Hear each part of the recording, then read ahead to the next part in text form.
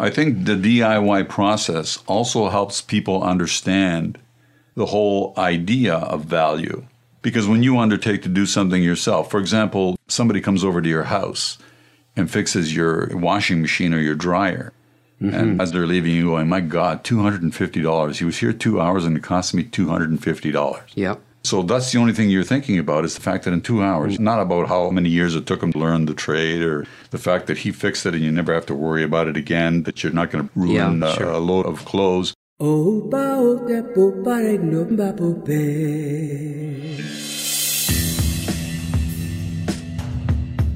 listening to the SIL Podcast with Peter Noche and Harry Posner.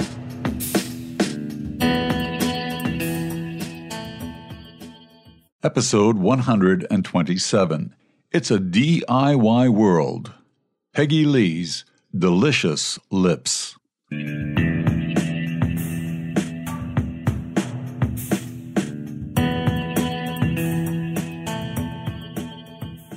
It's a DIY world. It is. It's a DIY world. Do it yourself. Do it yourself. More so now than ever, it seems. Well, now it's becoming kind of a fad, but realistically, DIYs existed for centuries. Before, it used to be out of necessity. Yeah, sure. Before big box stores came along and grocery stores and all those intermediaries, we did it ourselves. We hunted ourselves. We built the house ourselves. We did everything, essentially, ourselves. Right?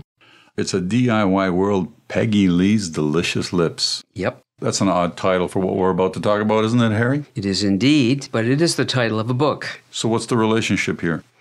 Well, the relationship is being an author, being a writer, as with most artists, it is all about DIY. The whole point of creating something is that you've created it. And of course, every artist has materials that they're borrowing and ideas that they've taken from other artists over time, but the creation is theirs. And so as a writer, I wrote this book. It's among a number of books I've written, and I've self-published most of them. This one I didn't. Peggy Lee's, I was going to self-publish. It turned up that it was picked up by a publisher. Because you won an award, didn't you? Yeah, I won the Ken Klonsky Novella Award, and Quattro Books picked it up and said, yes, we'd like to publish this book as well. So a lot of self-publishing is essentially a do-it-yourself situation. And the technology that has come up over the last number of years has made that process pretty straightforward, actually. And you can produce a book that looks pretty damn good yourself. Yes. From A to Z. From A to Z. And you don't have to buy hundreds and hundreds of copies and store them in your basement. You can buy a few of them and sell them and then order some more, print on demand. As per request. Yeah. And so it's a good deal if you're a writer who's kind of developing your craft, haven't yet connected with a publisher, maybe you still need work, but you like what you've done, what you've created, and you want people to read it. And so you can self-publish. And millions of people are self-publishing every day. Right, and it's not limited to books. It's happening with so many other things, too. Audio recordings, for sure. You can start your own online business, and many people do that. That's a new in the last 20 years. And especially in the last few months. Yeah, sure. From I make masks. Contact me. I'll get you some masks for X amount of money. You know, a lot of people are doing that now. Yeah. The corona situation has really kind of accelerated the whole process. It has. Not only for people who are working on their own DIY, but even for existing businesses that have to adapt to the fact that more and more people are looking for things online, period. Yeah, business models are changing as we speak. But beyond that, this whole fad of bread baking that has happened during the COVID crisis is really interesting that people have gone back to a basic staff of life, not just baking of bread. It's spending time together with the family that you haven't had before in different activities, including cooking, baking, etc. In our household, we have created a veggie garden that we haven't had for a few years, quite a big one. Right. And we're determined to grow our own carrots and beets, and vegetables. That has required looking online of how to do your garden correctly and all these tricks of the trade. DIY. DIY again. Primary reason for the resurgence of DIY in the modern world, because the access to information, to how-tos, is ubiquitous. Particularly YouTube. I think 99.9% of people out there, if they think, oh, I need to learn about this, where should I start? We'll go to YouTube. That's what I do. There was a point where our lawnmower was on the fritz. Didn't know what to do with it. It just wouldn't start. Went online. They said, well, it could be your carburetor. Here's how you take out your carburetor and clean it and put it back in. Maybe that'll do the trick. I followed the video to the T, did that. Lo and behold, vroom, it starts.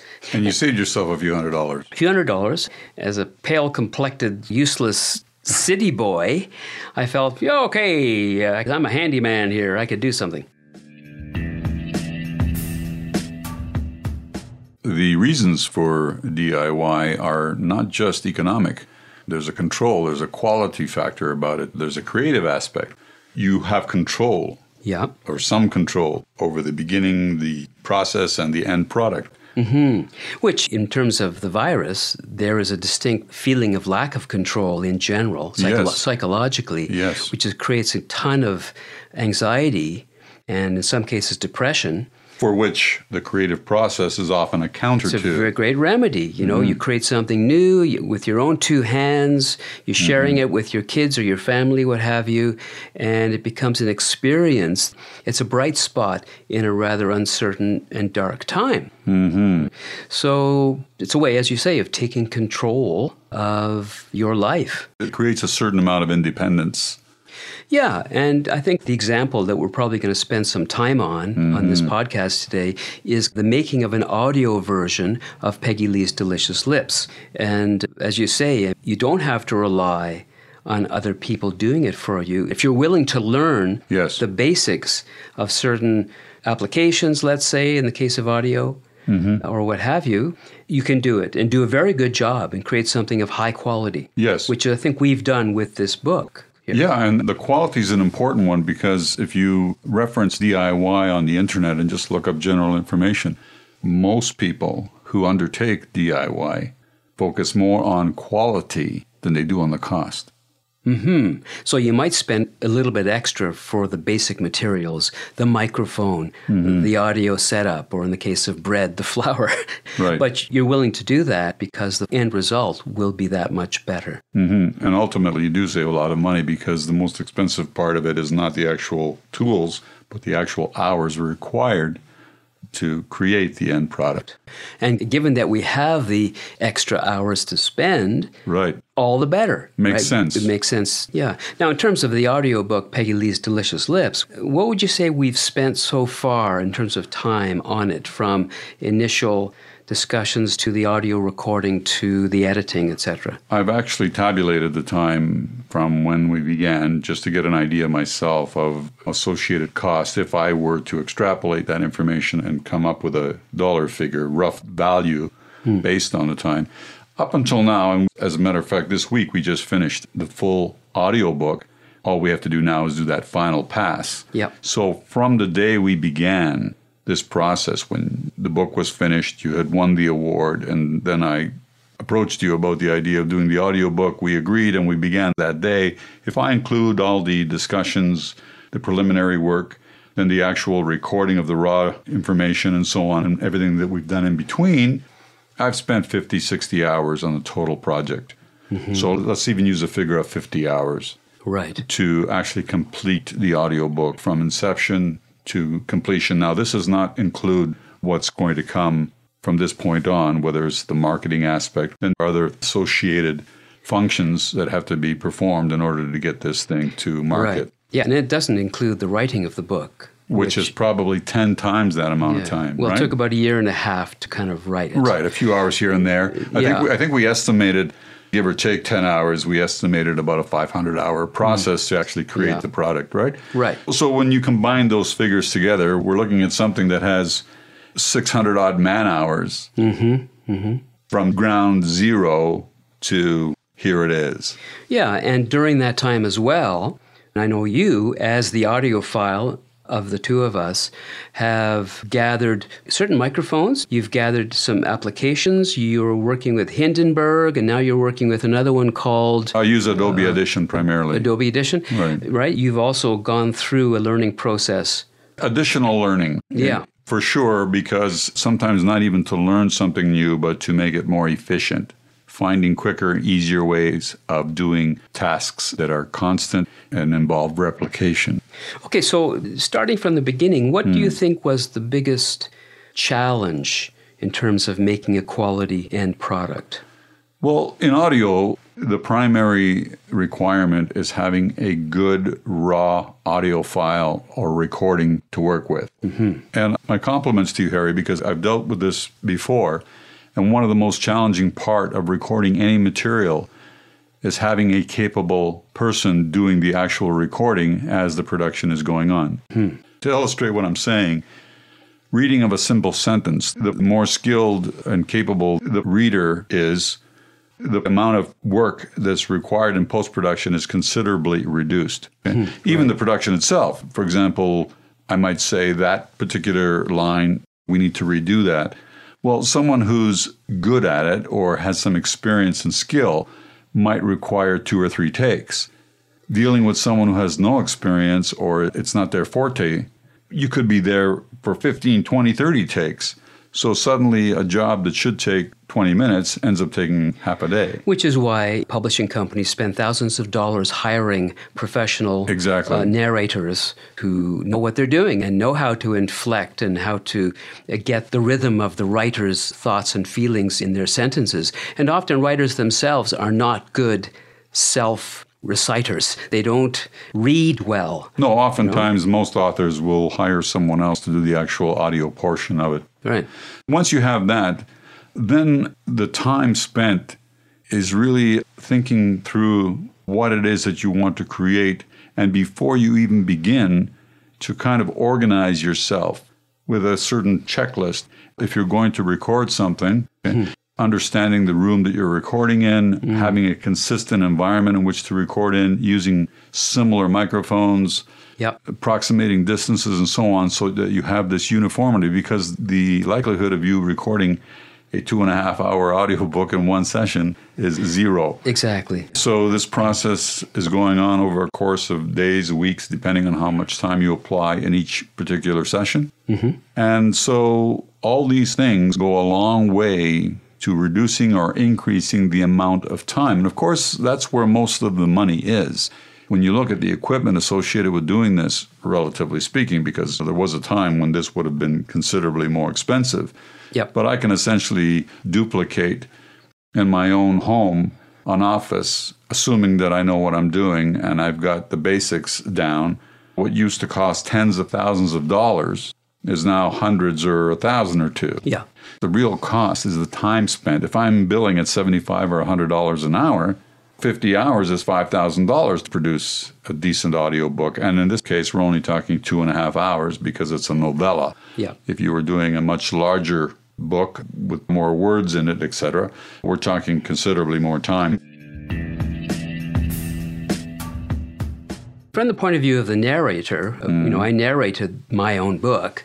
It was important for me from session to session, because I didn't record the book in one sitting, it was important to kind of keep in mind the pace of the reading, to kind of be consistent with that, and to really feel the book fully, so that each time I sat down to record the next few chapters, it would be of a piece. It would feel like it was just a continuation and not a new session. And then on your behalf, you did a great job in matching those sessions together so that the audio sound quality of my voice matched up as if I had sat for 12 hours and read the whole book. Well, thanks for the compliment. Regardless of the work that I did, I would not have been able to do that had it not been for your consistency as well, because there's only so much you can do with adjustments. I can adjust levels and so on, but a lot of what I do depends on the original content that I have to work with.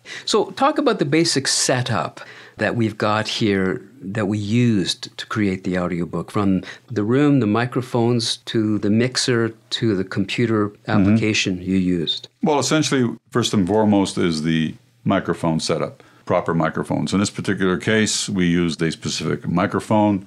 Which one? We used the Sennheiser 835, which is a dynamic mic. I could have gone condenser, but I went with dynamic because it has a little bit more flexibility, can withstand more fluctuations, and also has the ability to not pick up every single little detail like a pin drop, which is not required in this particular situation. More important than the mic is the room itself, softening materials, reducing the reverberation. In this case, I've hung some duvets, but essentially the room in itself didn't require a lot of work. We just made it so that there's less reverberation and so on. Once you have those two things, then it's about getting the input into the computer through the mixer. The mixer I use to process the audio into the computer. What kind of mixer? Allen and Heath mixer, just a 4-channel mixer. It's very basic, but it's high quality without being very expensive because it's only 4 tracks. Anyway, that goes into the computer, which feeds the Adobe Audition, in this particular case, the audio processing, which is called a DAW, Digital Audio Workstation. So for anyone doing podcasts or doing any audio work, that's what that means. So essentially what you have is an audio signal going in, mixing in, feeding into the computer, which then produces the audio. And then, of course, that's where the real work begins, the editing process of putting all that together. Okay, so back to the narrator, the writer of the book. So now I've narrated a few chapters, and then it's in your system there. You're doing some compression. You're bringing the volume up in some places or dropping it down. You're trying to make it a kind of a consistent sound. Yes. You're looking for clicks and little artifacts, sonic artifacts that you can actually edit out through the applications. Right. And I'm looking for words that I've clipped the end of. If this word is husband, and if I say husband, to my ear, there's no D at the end. And so I'm looking to either re-record or get the D on the end pumped up so it actually sounds clear and audible. Right. Again, you could spend an inordinate amount of time on a simple edit, much easier to get a cleaner recording. It's not good to alter things too much because by adjusting one thing, often you do damage in other areas. So the most critical part is that good original audio. I can't stress that enough in terms of time saving, in terms of the quality of the end product. I mean, I can certainly take something that someone who doesn't have that particular skill would have a difficult time with because they don't even understand the fundamentals of what's going on. Yeah, so for example, right now I am about 6 to 8 inches from the microphone. I'm speaking not directly into it, but actually under it, and it's slightly on an angle. These kinds of things you've taught me to do so that the end result isn't too hot or inaudible. You're not popping your P's. Not popping the P's, etc. And beyond that, you are able to, as the editor, as the audio person, you're able to soften some of those S's and hard consonants. And you've done that throughout the editing of this book. I've noticed you went, oh, that's a bit of a hard T at the beginning of that word. Let's soften that, bring the volume down a titch. Sure. Even a good narrator, even a pro, there's going to be days, there's going to be moments where you're not on. Your speed can change. You're not feeling as strong. You're gasping for air, which is a common problem with audio recording. Inexperienced readers have a difficult time controlling their breath. Right. So you get this almost like exasperation of trying to get enough air to say the next word. Yeah, and I think you've softened my breaths in different places as well when it's a bit harsh. You also have to know who you're working with. For example, you have a particular style. When you get into character, and it's very noticeable in your book, you have a certain pacing. And the pacing changes in accordance to whatever it is that you're trying to describe or emoting, because you're emoting. You're trying to paint a picture for the listener. As your pace picks up, it's very natural for the breath to go with that. So you don't want to neutralize that too much because then it doesn't sound natural. Right? So you want to more take away than you do add. I'm more interested in removing something from it than I am adding to it. Right. Whenever that's possible. So then the gain, so to speak, it needs to be at a certain point. If it's too low... The signal-to-noise ratio, meaning that if you speak very softly, I'm going to get a lot more of the room noise. if I adjust that volume up, I'm going to bring the room noise up as well. Right. So the original recording, you want to stay within a certain range so that when you do make adjustments, everything will be adjusted accordingly and there won't be that huge shift. Yeah. Because one of the most aggravating things for people listening to audio, and I'm sure you've experienced this many times yourself, YouTube is a perfect example, where you're turning down the volume on one video and maximizing on another, and you can barely hear. Yep. And it's particularly aggravating when it's content within the same video. Right. So where the actual fluctuation is within that content, so that you're not just switching video. Within that video, you've got to alter the volume. So then there were some figures, numbers that kept coming up, 16 or something. You kept saying, oh, yeah, it's in the 16 range to 19. That's good. What was that number? They're called LUFS, L-U-F-S. Okay. And these are standards that have been set up by broadcast industries to establish a certain level. Yep. So anything that is being delivered on that station or program is to meet these particular requirements. So I use that as a baseline, like this podcast, for consistency. Right, but what does that represent? What are the elements of that? In simple terms, average volume levels. Okay. Okay, so some of us have less range than others. For example, my particular voice, I don't have to do very much compression because there's not a lot of difference between when I speak softly and when I speak loudly. Right. In extreme situations there is, but generally I have a more kind of central, where someone with a softer voice or not as much boom behind it, there's quite a variance from when they speak softly to when they get excited and pick up the volume.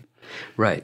That's what compression is. Compression is you're bringing up the soft sounds and you're bringing down the high volume sounds. However, you have to do it in moderate amounts. You want to keep it natural. It's very easy to over-process something, and then you ruin the entire audio because you've exceeded certain limits. So these are just guidelines, and there's no specific rule. It's the same thing if I had a woman or another man who had a very different voice from yours, I might not even use the same microphone. Okay, because there are certain qualities of every human voice that accentuate certain frequencies. There are crossovers. There are women with more bassy voices, and there are men with higher pitched voices. But generally, women's voices are higher pitched. Yep. So they will accentuate the highs more naturally. Someone like myself, if I'm not careful at times, I can sound almost muffled because you don't get the crispness of the high range. Right, right.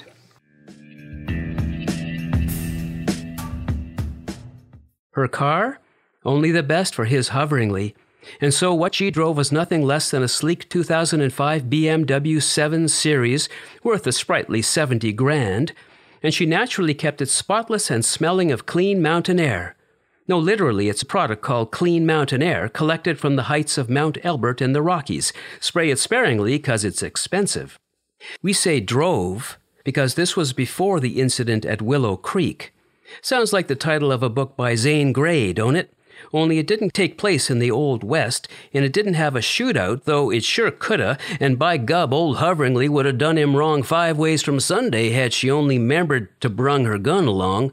'Cause truth be told, good old Peg-leg Percy wasn't even looking in the rear view when he backed that old Honda out of the barn at the cottage at Willow Creek, not seeing her purty little BMW just a-settin' there like a settin' duck, and she with her head darn near buried in the engine looking for God knows what, and then, chomp!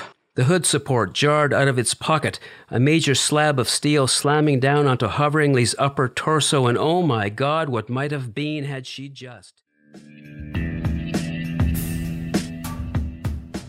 The ability in audio work is also understanding who you're working with, what their tendencies are. So you're a type of speaker that probably does better a little bit further from the microphone and come in and out depending on what you're going to express, because I know your volume is going to change, your pace is going to change, and so on. Right, right. More variation in volume. Exactly. Right. Now, this is an audiobook, so it's meant to be heard. And as the author and as the producer yourself, the question came up early on in the game, what other sounds What about the music? What about the segues between chapters? How are we going to handle that? How long should the segue take between the end of a chapter and the beginning of the next? Do we want sound effects? Are there copyright issues to the sound effects that are going to be added? All of these things come up as questions when you're doing it yourself and creating your own work. Right? Exactly, because realistically, like in a non-DIY situation, this would involve a number of different individuals. We're trying to do the work of 4 or 5 people here. Yeah. To produce the end product. Yeah. So all these things that you're talking about would be directed to different people with different skills, and you're kind of wearing all the hats. Yeah, and in terms of the money, there's copyright elements. You typically have to buy those and spend some money. But if you can find them online in Creative Commons kinds of situations. Yeah, in this particular case, I actually owned the music that we used for segues and so on. Right. And you've spent all this time, way more than I have in terms of the technical side of it. And people out there who are contemplating creating an audiobook have to take that into account. The fact is that if you're an author and you want your book as an audiobook, typically you would have to pay a producer to produce that audiobook. And maybe you would narrate, maybe not. There's more money that goes to a narrator. Right. So you got to think of the after. How is this project going to evolve as a business proposition? Right. If you're going to sell it, where are you going to sell it? Right. In our case, the publisher, Quattro Books, has agreed to put this as an audiobook on their website and to essentially give us all of the proceeds because they haven't put any money into the production of it. Yeah, or maybe they've never had a product that they've worked with or have understood the value of, because that's a whole other area as well. Yeah. And when you're dealing with companies like Audible by Amazon and the big boys, they understand because they're selling these things all the time. You and I also talked about incorporating it into our donation package. Right. The idea is that people would donate X amount of money to the SIL and would get, as a bonus, complimentary version, the audio book, yes, kind of thing. So it's a total package that you have to think about. How's it going to be packaged? Is there a visual attached to it that's going to go out with the file? Are we going to do CDs? Not likely at this point. People are getting away from that. It'll be audio digital files, which is usually MP3s. And how big is that file going to be? Yeah. And how easy is it going to be to send that file to somebody? Download, transmit. This is a novella. It's short. 2.5 hours is short. Relatively speaking. And how many megabytes roughly? On MP3 is probably 140 megabytes. 140 megabytes. It sounds big, a lot. But it's not anymore. Right. Because bandwidth is generally not an issue. That's something you can easily stream or download. Now, depending on your speed, I can download that literally in seconds. Some people may take minutes, may take longer, depending on your internet connection, right? Right. These are things to consider. I just want to step back a little bit to when you talked about whether or not a writer chooses to undertake the work themselves. I know people that have done both. Yep. And most people who don't have the experience, in fact, all the ones that I've dealt with who have not had the recording and production experience have all said that they would never do it again. Yeah. I understand that. As a self-published author, I have self-published books too. Right. The most recent one is a book of poetry that I self-published called Blue is Bigger Than Brown. And I did it through Lulu, which is one of the self-publishing sites. I believe it's a Canadian site. And it's a lot of work. But because I've done it many times now, I'm able to look at the interior and go, this looks good, this looks professional. I'm able to know where the mistakes I've made in the past, where they typically end up. And I check that and go, aha, caught that one before it happens again in this book. And so every book you do as a self-published author is better. Sure. Overall. So that's the latest one. Blue is Bigger Than Brown just came out, and I'm excited about it. But the work begins. I've got to market it. I've got to get it out there. Yes. I just went on the radio on CIUT-FM. By the time this podcast comes out, it'll have been a few weeks ago, right? Right. But it'll be a way of promoting the book and getting the word out. In terms of audio. Yeah. When I said that those people would never do it again, they wouldn't do it again under the circumstances in which they did it the first time because they didn't have the experience. It's not about whether you can do it or not. Most of us can do these things if we want to, but it's a matter of whether you even enjoy doing it and whether or not your time is better spent that way. Why would you spend 80 hours of your time editing when spending a similar 80 hours somewhere else you garner greater earnings than you would spending the 80 hours. So you've got to weigh all those factors as to what's worth what. Yeah. I encounter this even with my daily work. Someone says, how much time does it take to do this? Right. And I will say to them, 2 hours and it's $150, say. Okay? Yep. And they go, wow, $150. And then I'll say to them, well, no, but you can do it yourself. You can do this thing yourself. So go ahead and really try it. And if you still have a problem, get back in touch. Yeah. And of course, all they heard was 2 hours, $150. That's right. Yeah. So then whatever the thing is, it can be a computer-related thing, it can be software or whatever it is, but then they go back and they begin. And 2 days later, after spending 8, 9, 10 hours, they might say, well, you can do this in a couple of hours. I said, yes, that's the amount. And then they realize that they've spent 2 full days. Not only have they not finished the thing, but they've spent 2 days. Of course. So is 2 days worth $150 to you? I don't know. What you've just done, Peter, is you've put out the counter-argument to DIY. Well, that's true. Which is what you're saying is right, which is know your limits. Know your limits and also know and know what's worth it to you. Because if you really love something, when you love to do something, you will find the time to do it. It might be in your spare time. What difference does it make if it takes you 10 hours to do something that you enjoy? Right. And you do it over the course of 2 days or 3 days. If you enjoy the process, the $150, not only are you saving the $150, but you've actually engaged in something, you've learned something, which is part of the DIY thing. You're not doing it just to save money. That's right. It's a learning experience. And a lot of people are taking the time now to actually do things they haven't had time before, learn a new language. Exactly. I know people who are doing that, whether it's baking bread or learning a language or reading travel books, preparation for traveling, whenever that restarts. All of these things are learning experiences. And there's something else about DIY that I want to address that we've addressed in podcasts previous to this, and that's what you value. Right? I think the DIY process also helps people understand the whole idea of value. Because when you undertake to do something yourself, for example, somebody comes over to your house and fixes your washing machine or your dryer, and as they're leaving, you going, my God, $250. He was here 2 hours and it cost me $250. Yeah. So that's the only thing you're thinking about is the fact that in 2 hours, not about how many years it took him to learn the trade or the fact that he fixed it and you never have to worry about it again, that you're not going to ruin a load of clothes. We begin to understand a little bit better about what all of us have to contribute and value. And if you are going to do it yourself, be aware that there could be a period of trial and error and of mistakes. Absolutely. This podcast didn't really start until after about the 7th or 8th podcast. We did 7 or 8 of them, and we did not air those podcasts. Even though the content was good, the sound quality wasn't as good as you knew it could be. And wisely, you said, let's not start. Let's start now getting them out because now the sound quality is strong. So experiment. Take the time to make mistakes. It's going to happen. Then you'll learn. And that's part of the joy of DIY. Exactly. Is that whole process. And so, if nothing else, take the words "I can't" out of your vocabulary. Wasn't that a Barack Obama thing? I don't know, was it? Yeah, yes we can. That was his. Sorry for stealing it. It wasn't intentional.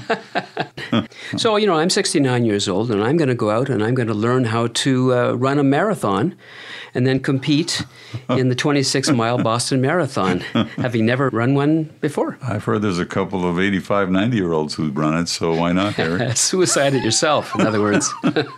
Again, we'd love to hear your comments. Yeah, and if not this time around, next time around, be prepared for the idea that an audiobook could be a bonus if you contribute. Yeah, and we have an excellent DIY. We've got a little button on our website. You just press and record. Exactly. Ciao, Harry. Ciao, Peter.